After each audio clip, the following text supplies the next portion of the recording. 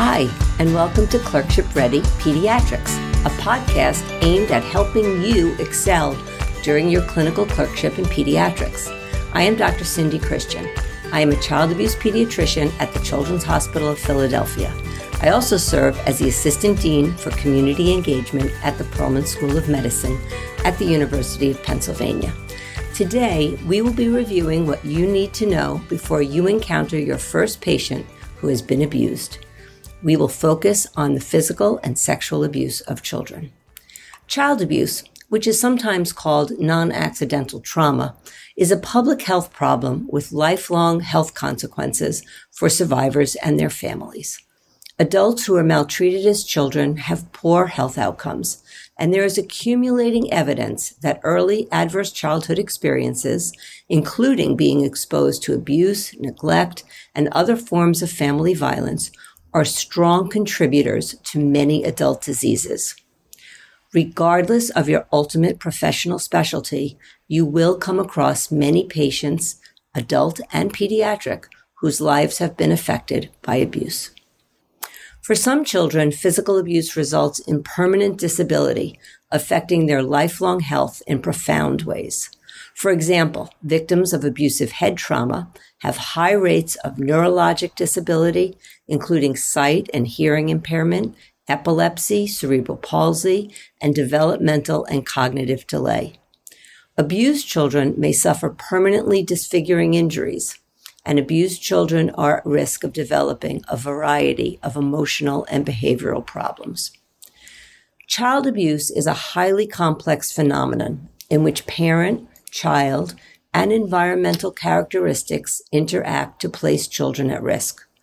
Child physical abuse affects children of all ages, ethnicities, and socioeconomic groups, although children of color and children from poorer families are more likely to be reported to Child Protective Services.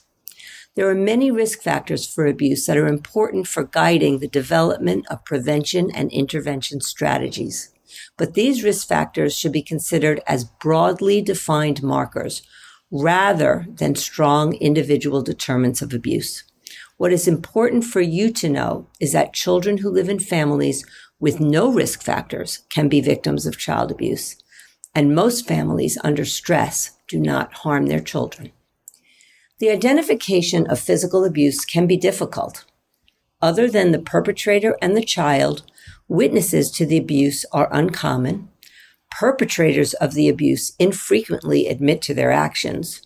Child victims are often pre-verbal, too severely injured, or too frightened to disclose their abuse, and injuries can be nonspecific. Physicians are taught to rely on parents for accurate information about the child's history and may not be critical or skeptical of the information provided. And unconscious biases often influence evaluation and reporting practices, leading to overreporting of minority children and underreporting of white children. Recognizing abuse and reporting reasonable suspicions to Child Protective Services, or CPS, can be one of the most challenging and difficult responsibilities for the pediatrician. Yet early identification and intervention to protect abused children have the potential to reduce morbidity and mortality. There is evidence, however, that physicians miss opportunities for early identification and intervention. This is especially true for infants and toddlers who are at the highest risk of life-threatening and fatal injuries at the hands of their caregivers. Why would this be so challenging? There are many reasons. First, it's difficult to distinguish an injury that is the result of abuse from other injuries. In some types of abuse, for example in sexual abuse, the child usually has no physical injury to identify. Many other abusive injuries are nonspecific. A bruise is just a bruise, for example, and you cannot distinguish an accidental bruise or fracture from an inflicted bruise or fracture simply by your physical exam or looking at a radiograph. Some injuries seem so minor that they are easy to disregard, and we don't recognize their significance. Second, it is rare that a caregiver brings a child who has been abused to the office or emergency department for medical care and confesses to harming the child. They sometimes report a history of minor trauma, hoping it will be believed. In medicine, we have all learned that the way we make a diagnosis is to take a good history and complete a thorough physical exam. And after our thorough H&P, we often have created a short differential diagnosis. But when adults are untruthful or omit critical information, the history is unreliable, and making the correct diagnosis can be a great challenge. Third, the child may be brought for medical care by an unsuspecting and non-offending parent who does not know that the child has been abused. They often present to care with a list of non-specific concerns about the child, and no history of trauma is provided. Finally, and importantly, it is emotionally difficult for many physicians to confront parents when there are concerns of abuse. But physicians, nurses, social workers, and other healthcare providers are sentinels. Our society expects that we will look out for children who have been abused and work with other professionals to protect them. As healthcare providers, we are all mandated reporters. We make a diagnosis of abuse like we make other medical diagnoses. We use our powers of observation, take a thorough history, complete a careful physical examination, and use ancillary testing to generate a working diagnosis. If, after our evaluation, we have a reasonable suspicion of abuse, we are mandated or required to report our concerns to Child Protective Services. It is also important to recognize that as individuals, we each have a different threshold for reporting, based in part on our cultural background, religion, childhood and parenting experiences, and many other factors. There will be children whose abuse is so egregious that there is no need that they need protection, but other cases can be challenging. In those situations, it is extremely helpful to consult with colleagues or those who have more experience. The best way to intervene to protect abused children is by being aware, thorough in evaluations, objective in decisions, and honest in conveying concerns to parents. As medical students, your responsibilities are to consider child abuse in your differential diagnosis and to talk with your senior residents or attending physicians about any concern you may have. Even though we are all mandated reporters, the decision to report suspected abuse is best made by an experienced team only after careful medical and social work considerations with an objective and thorough medical evaluation. Like all diagnoses, there are other differential diagnoses to consider. Traumatic injury is extremely common in children, and the vast majority of pediatric trauma is due to preventable accidental injury and not abuse. So how do we, as clinicians, distinguish children whose injuries are concerning for abuse from the vast majority of children whose injuries are accidental? There are many clues. We look for children with significant injury whose caregivers deny any history of injury. We look for children whose injuries are not congruent with the history of trauma provided. For example, a history of a fall off a couch that has resulted in life-threatening injury, even though the history doesn't suggest that the injury should be this serious. We look for children who are said to have injured themselves, but are not developmentally capable of causing that specific injury, like a leg fracture in an infant who is not mobile. We look for injured children in whom there is an unexpected, unreasonable, and unexplained delay in seeking care. We look for families who provide notably changing histories or accounts of events. And finally, for children whose injuries are so obviously from abuse, we consider them pathognomonic. An example of this would be a battered child with multiple skin injuries, broken bones, and abdominal trauma. We see these children regularly, although they represent a minority of the abuse that we evaluate. So let's talk about injuries. When thinking about the kinds of injuries we see in abused children, it is important to know that with very few exceptions, no single type of injury is diagnostic of abuse. There are, however, combinations of injuries that can be diagnostic. For example, children who have experienced abuse often present with new, healing, and old injuries to multiple organ systems. When you see multiple injuries of different ages, there really is no doubt that the child has been abused. But some children who have been abused will present only with bruises, others with a burn or a broken bone, some with abdominal injury, and some with head trauma. For any patient with an injury, recognizing abuse requires taking a thorough history, performing a complete physical examination, completing a thorough workup, searching for both occult injuries and exploring alternative diagnoses, and formulating an objective conclusion about the data. Let's talk about each of these components of the evaluation. First, the history. As medical students, you are taught to take a complete history from patients or their parents, which should serve you well in identifying abuse. At our hospital and many others, there is a child protection team, which is usually comprised of a physician with experience caring for children who have experienced abuse or neglect, social workers, and others. The child protection team is consulted once a concern for child abuse or neglect has been identified, whether the patient is in the emergency department, in the hospital, or at an outpatient appointment. The responsibility of the hospital child protection team is to evaluate concerns of possible abuse and neglect and provide recommendations for additional evaluation and treatment, and to offer guidance on reporting decisions. When we on the child protection team are going to talk with families about concerns of physical abuse, we ensure privacy for the family interview. And for toddlers and older children, we talk with parents away from the patient.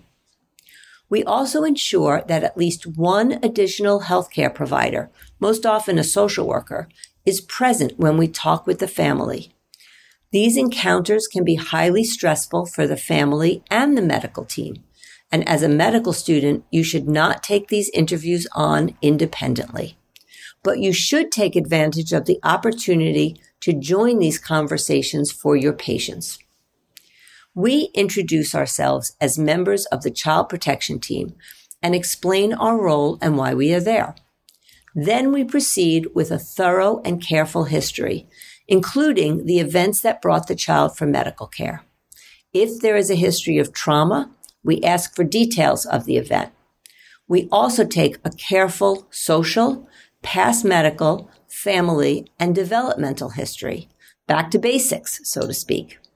If the patient is able to talk with us, we may do that with the child alone, again, ensuring privacy. As a pediatric clerkship student, your responsibility is to always be cognizant of the possibility of abuse.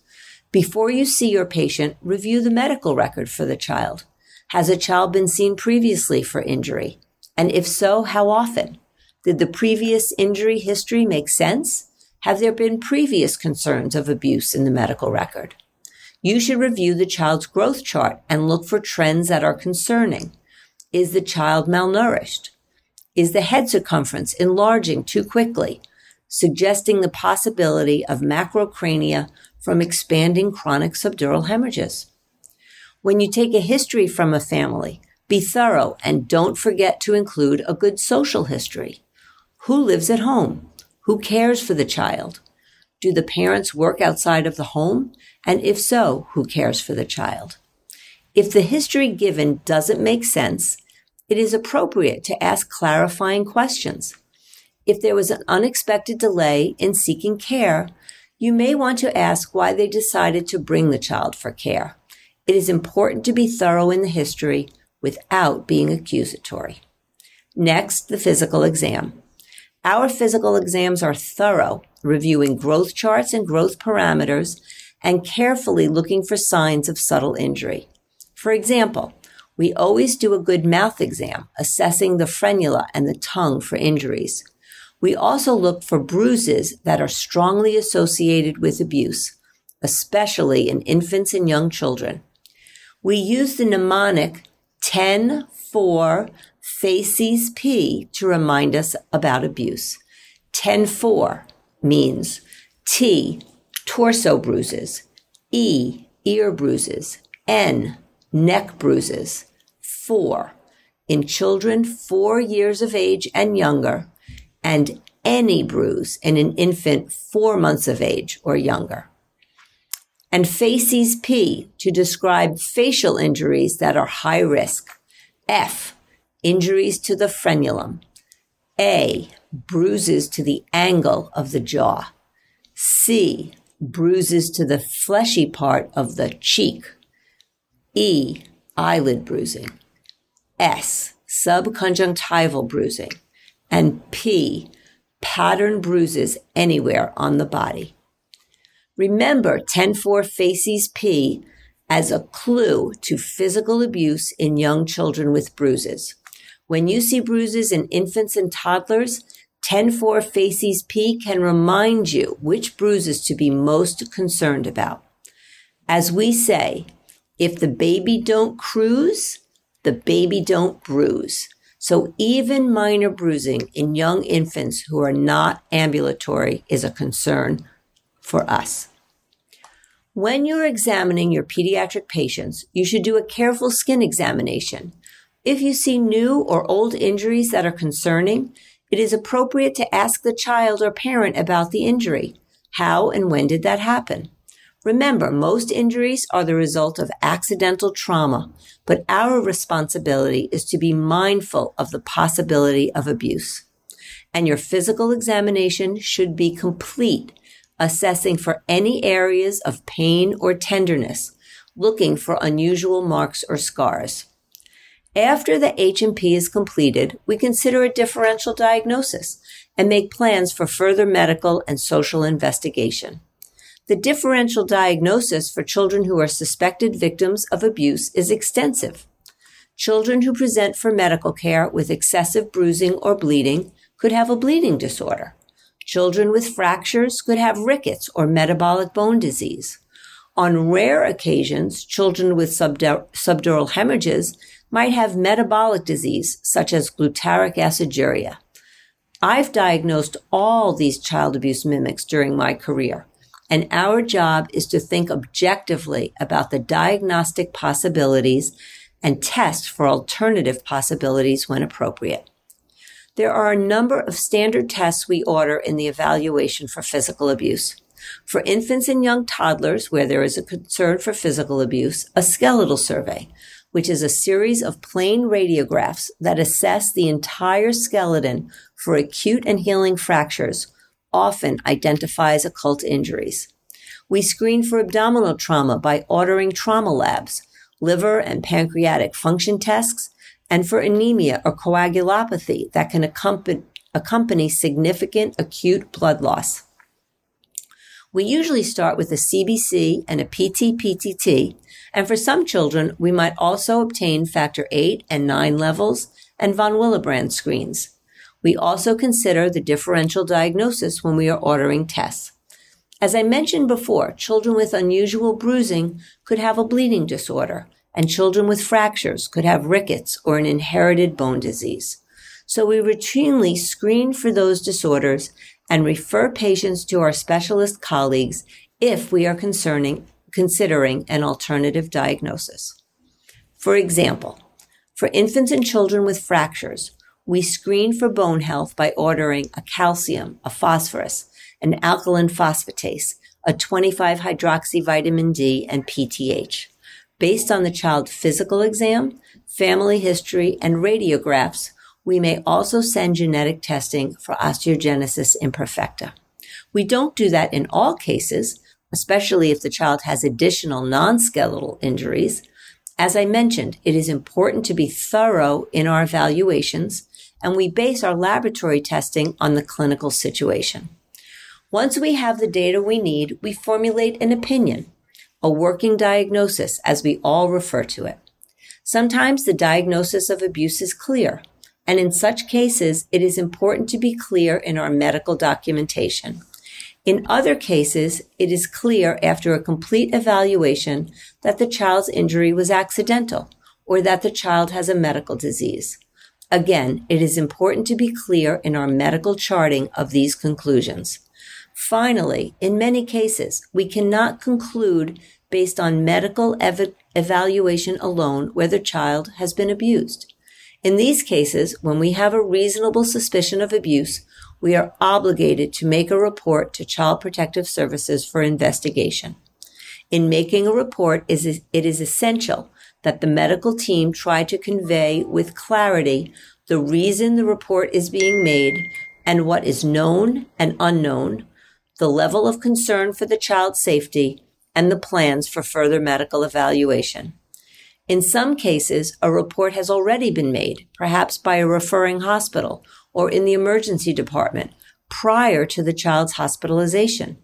At other times, the child protection team will make the report.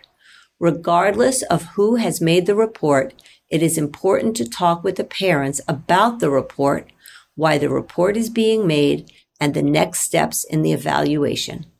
Although these conversations are difficult, it is very important to be honest with families and specific about the concerns and next steps. Parents are usually upset and can be angry or frightened about the involvement of Child Protective Services. It is usually helpful to talk with the family about their own family and social supports during this time. Once a report is made to Child Protective Services, discharge planning for the patient needs to be coordinated with the child protection investigators. This can sometimes delay discharge for the patient. Or, if this is happening in the outpatient or emergency department setting, it may mean that the patient needs hospital admission, but we must allow the investigators to come up with a safe plan for the child. The majority of children are discharged home with a family member. Sometimes additional relatives are asked to help care for the child during the investigation. And on occasion, when the family resources are limited or the child is not thought to be safe at home, the child can be discharged to kinship or foster care. Kinship care refers to the care of children by relatives, or in some jurisdictions, close family friends. These decisions are not the medical team's to make. The Child Protection Services investigators will make these decisions. Our responsibility is to provide investigators with accurate medical information so that they can make the best decisions for the child's safety. Children who have experienced physical abuse usually require medical follow-up to monitor injury healing and to complete the medical evaluation and for other possible diagnoses and for trauma. Now, let's talk briefly about child sexual abuse. Children who have experienced sexual abuse present for medical care in a number of ways. Unlike the diagnosis of physical abuse, which often rests on the medical provider's ability to identify and evaluate injuries, sexual abuse is most commonly identified when a child feels safe enough to verbally disclose their abuse. This may occur after a single episode of abuse, but more characteristically only occurs after weeks, months, or years of abuse. Children disclose their abuse when they feel safe to disclose, and some children never disclose. Some children prevent for medical evaluation with behavioral changes, including those we call internalizing. For example, withdrawal from normal activities, sadness, somatic complaints, inhibition, or those we refer to as externalizing behaviors, such as physical aggression, cheating, stealing, fighting, or disobeying rules. Occasionally, children will present with hypersexualized behavior, such as increased masturbation, performing sexual acts on other children, or the use of sexual words, and it may be difficult to distinguish abuse from sexual exposure or even normal development. Children who have experienced sexual abuse can display many behavioral signs, including promiscuity, anxiety, sleep disturbances, bedwetting, inappropriate sexual play or drawings, and others. When children present with behavioral problems, it is important to consider whether their behaviors are caused by specific stressors such as abuse. In all cases, it is appropriate to ask about any new stresses at home and whether there is a concern that someone may be harming the child. Children may also be identified when a third party unexpectedly walks in to find sexual activity involving a child.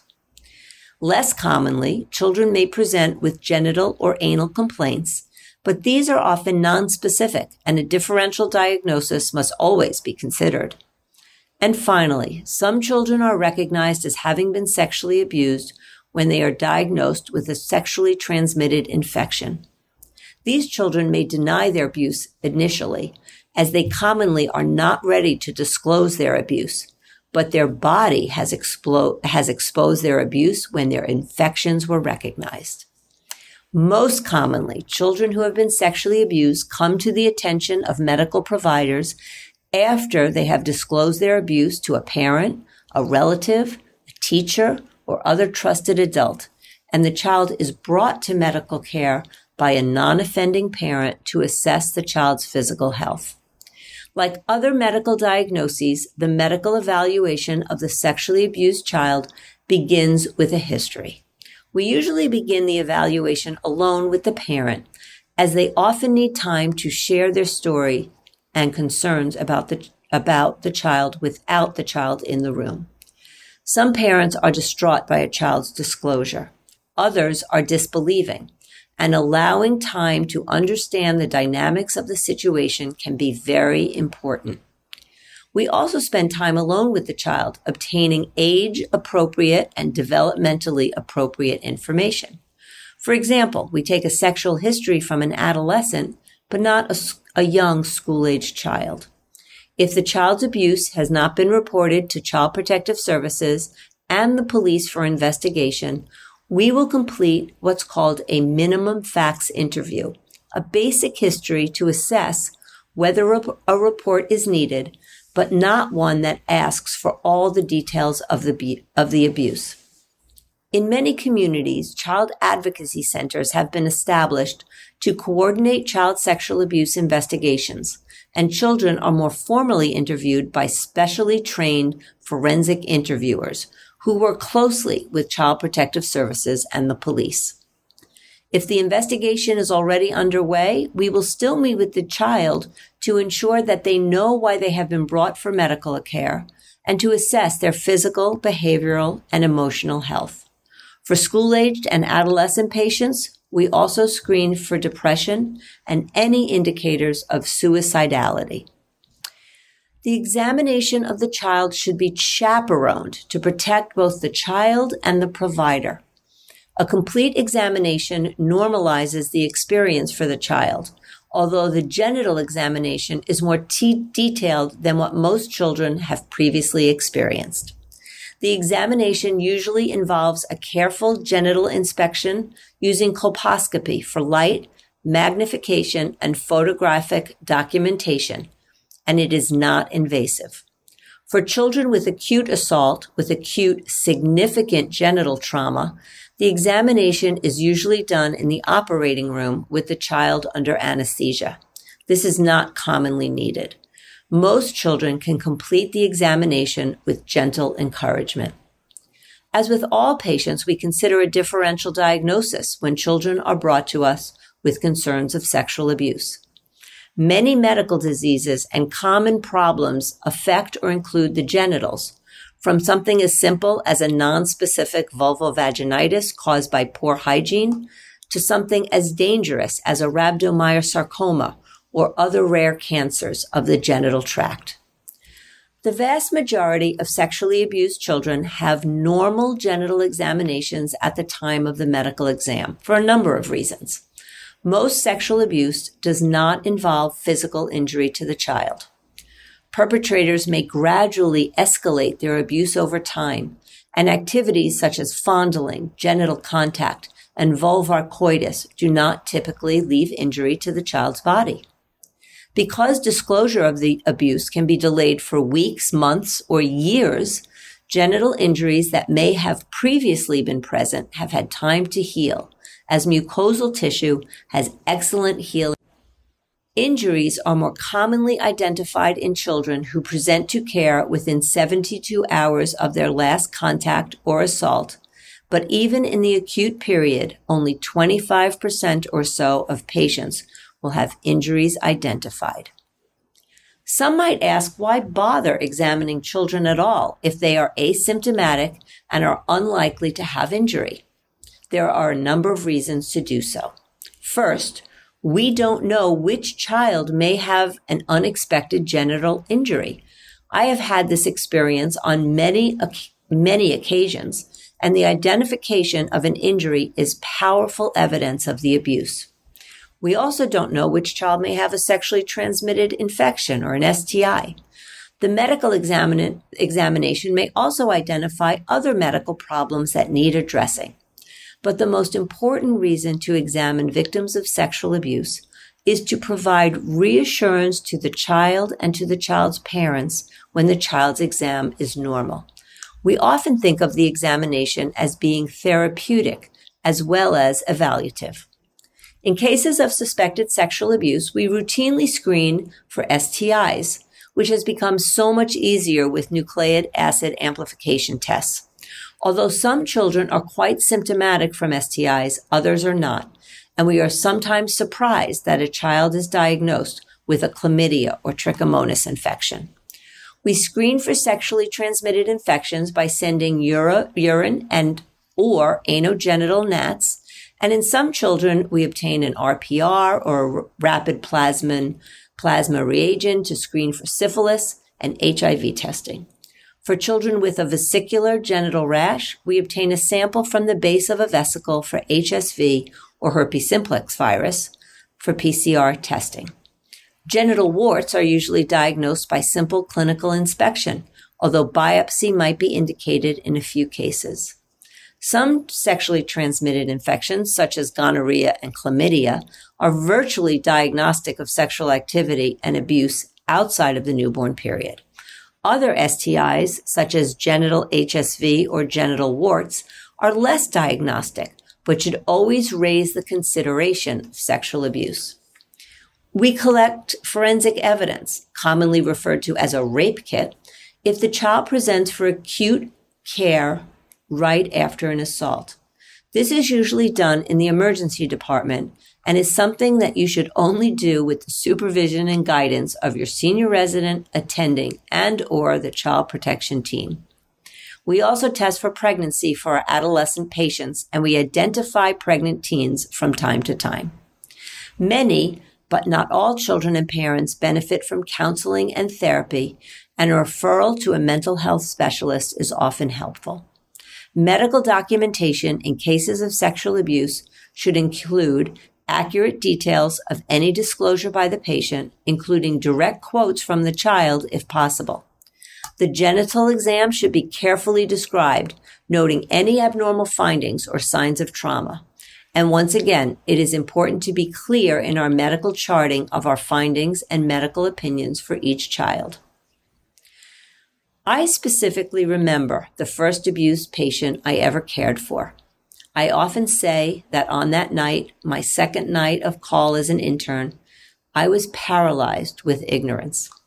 I had no experience with child abuse, had not learned anything about the problem, and had no idea what to say to the child or family members. I had no idea what to do. But I was surrounded by physicians and social workers who were experienced, and they guided me as I learned how to approach these challenging cases in a compassionate and effective way. On your clerkship, if you are concerned about a patient and the possibility of abuse, please reach out to your supervisors to discuss your concerns. These evaluations always need a team approach, one that is interdisciplinary.